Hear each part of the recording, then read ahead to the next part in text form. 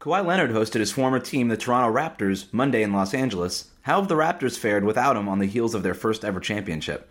Plus, the Knicks keep getting Knicksier, with reports that the front office is aligning against head coach David Fizdale. It's Tuesday, November 12th, and this is Locked On NBA. You are Locked On the NBA, part of the Locked On Podcast Network. Kawhi Leonard wasn't at his best against his former team, but his new teammates came up big, and the Clippers managed to come away with the win anyway. Kawhi made just 2 of his 11 shots and had 9 turnovers, but six-man Lou Williams led a strong effort from the bench with 21 points as the Clippers beat the Raptors 98-88 Monday night. Kawhi finished with 12 points, 11 rebounds, and 9 assists to go with those 9 turnovers. Throughout the game, the Raptors sent bodies Kawhi's way. As soon as he was across half court, Toronto trapped him and tried to get the ball out of his hands. After all, the Raptors know better than anyone just how good Kawhi is. Of course, last season, Kawhi led the Raptors to their first ever championship, averaging 30.5 points and 9.1 rebounds in the playoffs and beating the Warriors to earn his second Finals MVP award in his career. But after the game, Kawhi didn't take much time to reflect, saying, quote, "I had a great time there. It's the next chapter now. I can't live in the past. I'm with a different team, and they want to have the same feeling." The Clippers bench outscored Toronto's 56-35 in the win. Missing Kyle Lowry and Serge Ibaka, the Raptors were led by Pascal Siakam, who had 16 points and 10 rebounds. Of all of the Raptors, Siakam is the one who can make up for the loss of Kawhi. In 9 games this season, Siakam's numbers have skyrocketed from a breakout season just a year ago. He's gone from averaging 16.9 points per game last season to 27.4 this season. His rebounding has gone from 6.9 to 9.4 boards per game, and he's taken on a larger role facilitating the offense, averaging nearly 4 assists per game this season. The 25-year-old Siakam seems poised to make the All-Star team and become Toronto's new building block. In the end, though, the Clippers got the win, thanks to a deep team that is still without second star Paul George. If Monday night proved anything, it might be that Kawhi made the right decision. Up next, the Knicks, always making the wrong decision. Audible has the world's largest selection of audiobooks and audio entertainment. Start listening with a 30-day Audible trial. Choose 1 audiobook and 2 Audible originals absolutely free. Visit audible.com/LockedOnNBA. On Sunday, the Knicks suffered a blowout loss to the visiting Cavaliers, and after the game, General Manager Scott Perry and Team President Steve Mills gave an impromptu post-game press conference deriding the state of the team, all before head coach Dave Fizdale had held his regular post-game press conference. Now ESPN is reporting that the front office is setting the stage to fire Fizdale. David, my question for you is, does it get any Knicksier than this? No, it doesn't. And that's the saddest thing ever. It's just, there's no way for this team to get out from under themselves. They find a way to self-sabotage at every opportunity. And it's easy to put the blame on James Dolan because he is, by all accounts, a pretty terrible human being, at least when it comes to ownership of this team and his personal interactions with fans and things of that sort. But the reality is that he's probably more of an owner in absentia. He doesn't really meddle, from what we've heard, in the day-to-day affairs of this team. But they've hired a front office that's supposed to work in conjunction with one another. It doesn't quite seem that that's the case. And then they put together a roster that doesn't make any sense. And now they're pinning it all on David Fizdale. It's ridiculous because, yeah, the coach is only capable of doing whatever he can with a roster that works. I mean, there's no way of maximizing talent if they don't blend together, if they're mediocre talents to begin with, if they have glaring weaknesses on defense the way this team does. It's just, what is David Fizdale supposed to do? And I'm still not sure that Fizdale is the right coach for this situation, but at the same time, he hasn't been given the tools to really work anything out. Yeah, he took the Knicks job in part because he had other offers. I know the Suns offered him, the Hawks were offering him, but he took the Knicks job in part because he wanted to coach Kristaps Porzingis. And then within the year, the Knicks turn around and trade Kristaps Porzingis. Now, I know there was a lot of other factors involved in that, but now Fizdale has to coach a team that's basically 15 power forwards.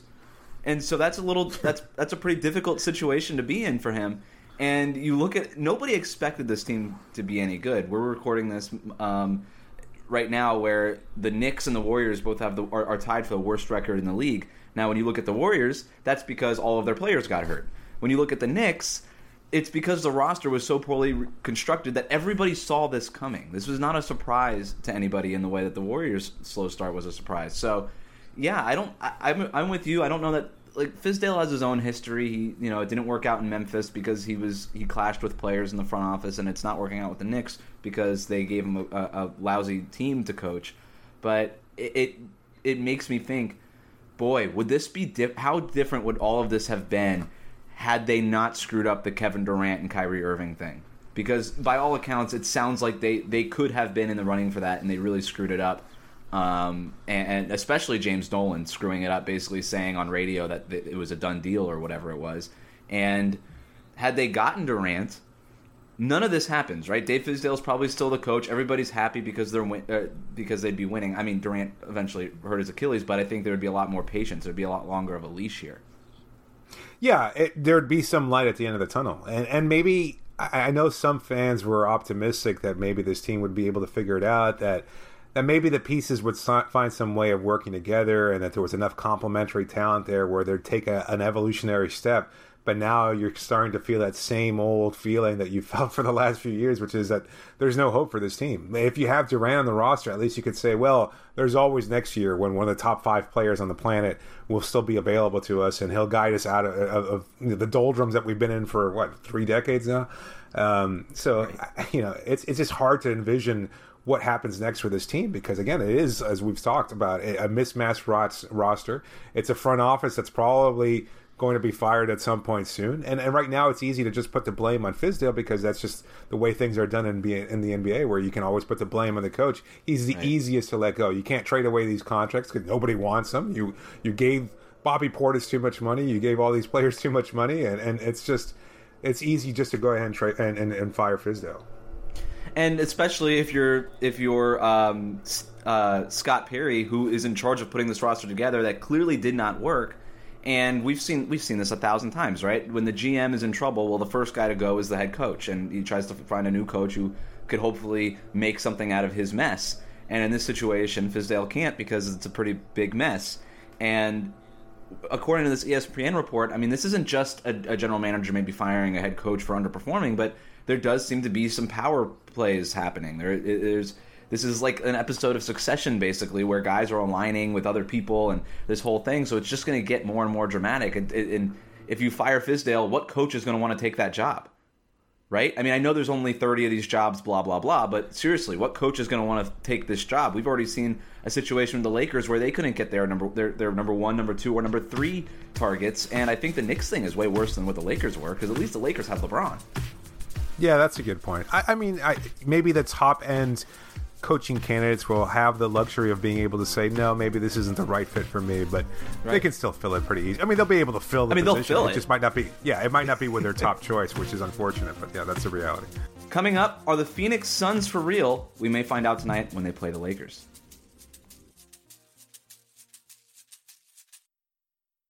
The Phoenix Suns have been a surprise story of the young NBA season. At 6-3, they are positioned for a possible playoff run. But are they for real? Tonight will be a great test. They're going to take on LeBron James, Anthony Davis, and the Western Conference leading Los Angeles Lakers. I don't want to talk about the Lakers, David. I want to talk about the Suns. And I don't want to get too caught up in their fast start, but there are signs that this team could make the playoffs. I'm not quite at that point yet. They do look good. And I think that's fair. I mean, it's okay to say that this team looks good, and they do. They're much more impressive offensively than I would have expected this team to be. Monty Williams has done a phenomenal job of instilling a culture there where there hasn't been one for a number of seasons. He has everybody working well, and it's also, I think, a testament to team building the right way. When you've got an established, or maybe not an established star, but you have a good star in terms of Devin Booker, and then you fill the rest of the roster with quality role players, you can get some pretty quality level of play there. But at the same time, I'm not quite ready to put this team as a playoff. I think there's just too much time in between now and the end of the season, and too many opportunities for something to go wrong with this Phoenix team that we've seen take a bad step here and there over the last few years. They have some impressive wins. They beat the Clippers. They've beaten the 76ers. They just beat the Nets on Sunday. So some quality wins, right? And Devin Booker looks great. He looks to have taken a leap, another leap here.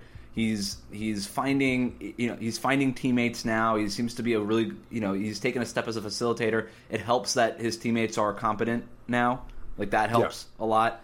And the Monty Williams thing can't be overstated, because I mean he has changed the culture. He's also changed the schemes. He's simplified things, especially defensively. Everything's funneling towards the rim.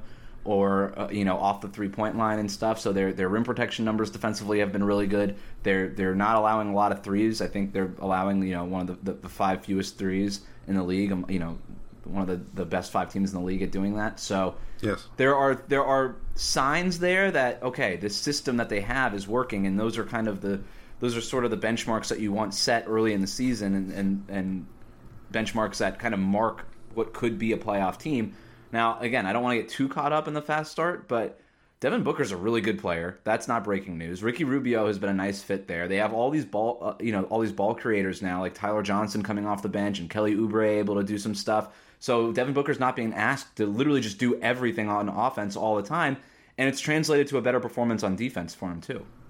Yeah, and you did not mention Aaron Baines, who's had a pretty productive year as well, and this is all without DeAndre Ayton. Who, maybe their second best player, suspended for 25 games, and we're not sure how he's going to fit onto this roster once he comes back. I mean, they look good in the game that he did play, but at the same time, now he's going to be a welcome addition there. Hopefully, he's practicing with the team, and he can at least kind of mesh his talents along with the rest of this roster there. But yeah, they do look very good defensively.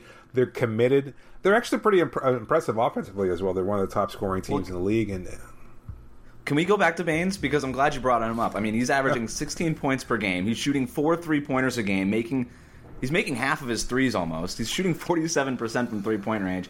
You add 6 rebounds a game, 3 assists per game. Are we sure he's not better than DeAndre Ayton? Because I think he might be better than DeAndre Ayton, especially defensively. He's a big dude. He is stout. I mean, he single-handedly broke Stephen Curry's hand and ruined the Warriors' season just by falling on top of him. And so, that's a dude that when you have him at the rim, no wonder they're defensively that they're better. I think what are they? They're fourth. They're third. Where are they in defensive rating? Now I'm looking it up. They are 11th in defensive rating. They're third in offensive rating. I mean, they're high up there in overall net rating. They're 4th in net rating in the league. And I think Aaron Baines has a lot to do with that because he stabilizes things defensively and he's spreading the floor offensively. He's got this sort of Brook Lopez type effect on the team. Yeah, and Oubre has been fantastic. Yes, using his length, finally being maximized in a way that he was not in Washington. He's just bringing a lot of energy, too, from what I've seen of him. He's just constantly bringing a high level of energy. He's committed to playing defense. He's getting on transition, fast breaks there, and being able to finish at a high level. And he seems to have bought into the changes that are making place there. He's not... I don't think we're ready to call him a star, but at the same time, I think he's happier with his role there. Yeah, I know you've been ready for the past 5 years now, but yeah, I've always been ready for the I think it's a really solid team. Appearance, but Devin Booker might be an all-star this year, right? I mean, 26 points per game, 5.5 assists per game. I mean, his shooting clips are insane. He's 50, 50, 90 at this point. So, I mean, if he keeps this up, not only will it'll be a historic season. I don't think he'll keep up 50, 50, 90, but he ought to make the All-Star game this year. Yeah, especially if Stephen Curry opens up a spot too, right? Absolutely. And look, I mean, this is... If we're talking about the Knicks in the previous segment, this is the antithesis of that, in which this is a case of actual solid roster building, where you get a clear, good player. Ooh, I wouldn't go that far. No. Not yet. I still think that there are some questions. I think that the Cameron Johnson pick was weird. The Josh Jackson trade was really bad. I think that there's still some holes, but it's basically. But no, adding guys like Oubre, the Oubre heist was a great deal. Capitalizing on the Wizards' dysfunction. Baines was a really nice signing. Ricky Rubio makes a lot of sense. So I like the Tyler Johnson trade. That seems to be paying off a lot more for them than it did for Miami, who got Ryan Anderson in the deal. But so there's some things I like, but I wouldn't go out of my way to praise the front office because there's still some head scratchers. Yeah, we'll see. Maybe. Would you expect them to make a move later on this season if they start to sniff the playoffs? Let's say they're hovering around 500 by the trade deadline. Can you anticipate that they'd be willing to package, I don't know, what they have on their roster, maybe the expiring contract of Tyler Johnson, to be honest with you, but maybe they make a move for another quality role player or even a potential star? I mean, they could, but wouldn't that be a lot like what they did the last time they got out to an unexpected fast start and that ended up completely cratering the team for half of a decade? I think the big question is, how do you fit DeAndre Ayton back in? I mean, you have to start him because you picked him number 1 when he returns. But I mean, how many more minutes are you giving to Baines? Are you really going to bring Baines off the bench as good as he's been? And are we clear that Ayton's a center? I mean, is there any chance of him playing the 4 or if Baines sliding down to the 4? I mean, that would probably be a weakness defensively, but at the same time, if you want to have both of them out on the floor, I mean, we saw some big man lineups in Boston last year with Baines, but I think Al Horford's certainly a much more versatile player than DeAndre Ayton at this point. I mean, it wouldn't shock me if they put Ayton and Baines out there together. I mean, Ayton is athletic, Baines can shoot threes. I mean, why not? It's crazy, but who knows? But these are questions that they can answer later on in the season. The Suns play the Lakers tonight. For David Ramil, I'm Wes Goldberg, and this has been Locked On NBA.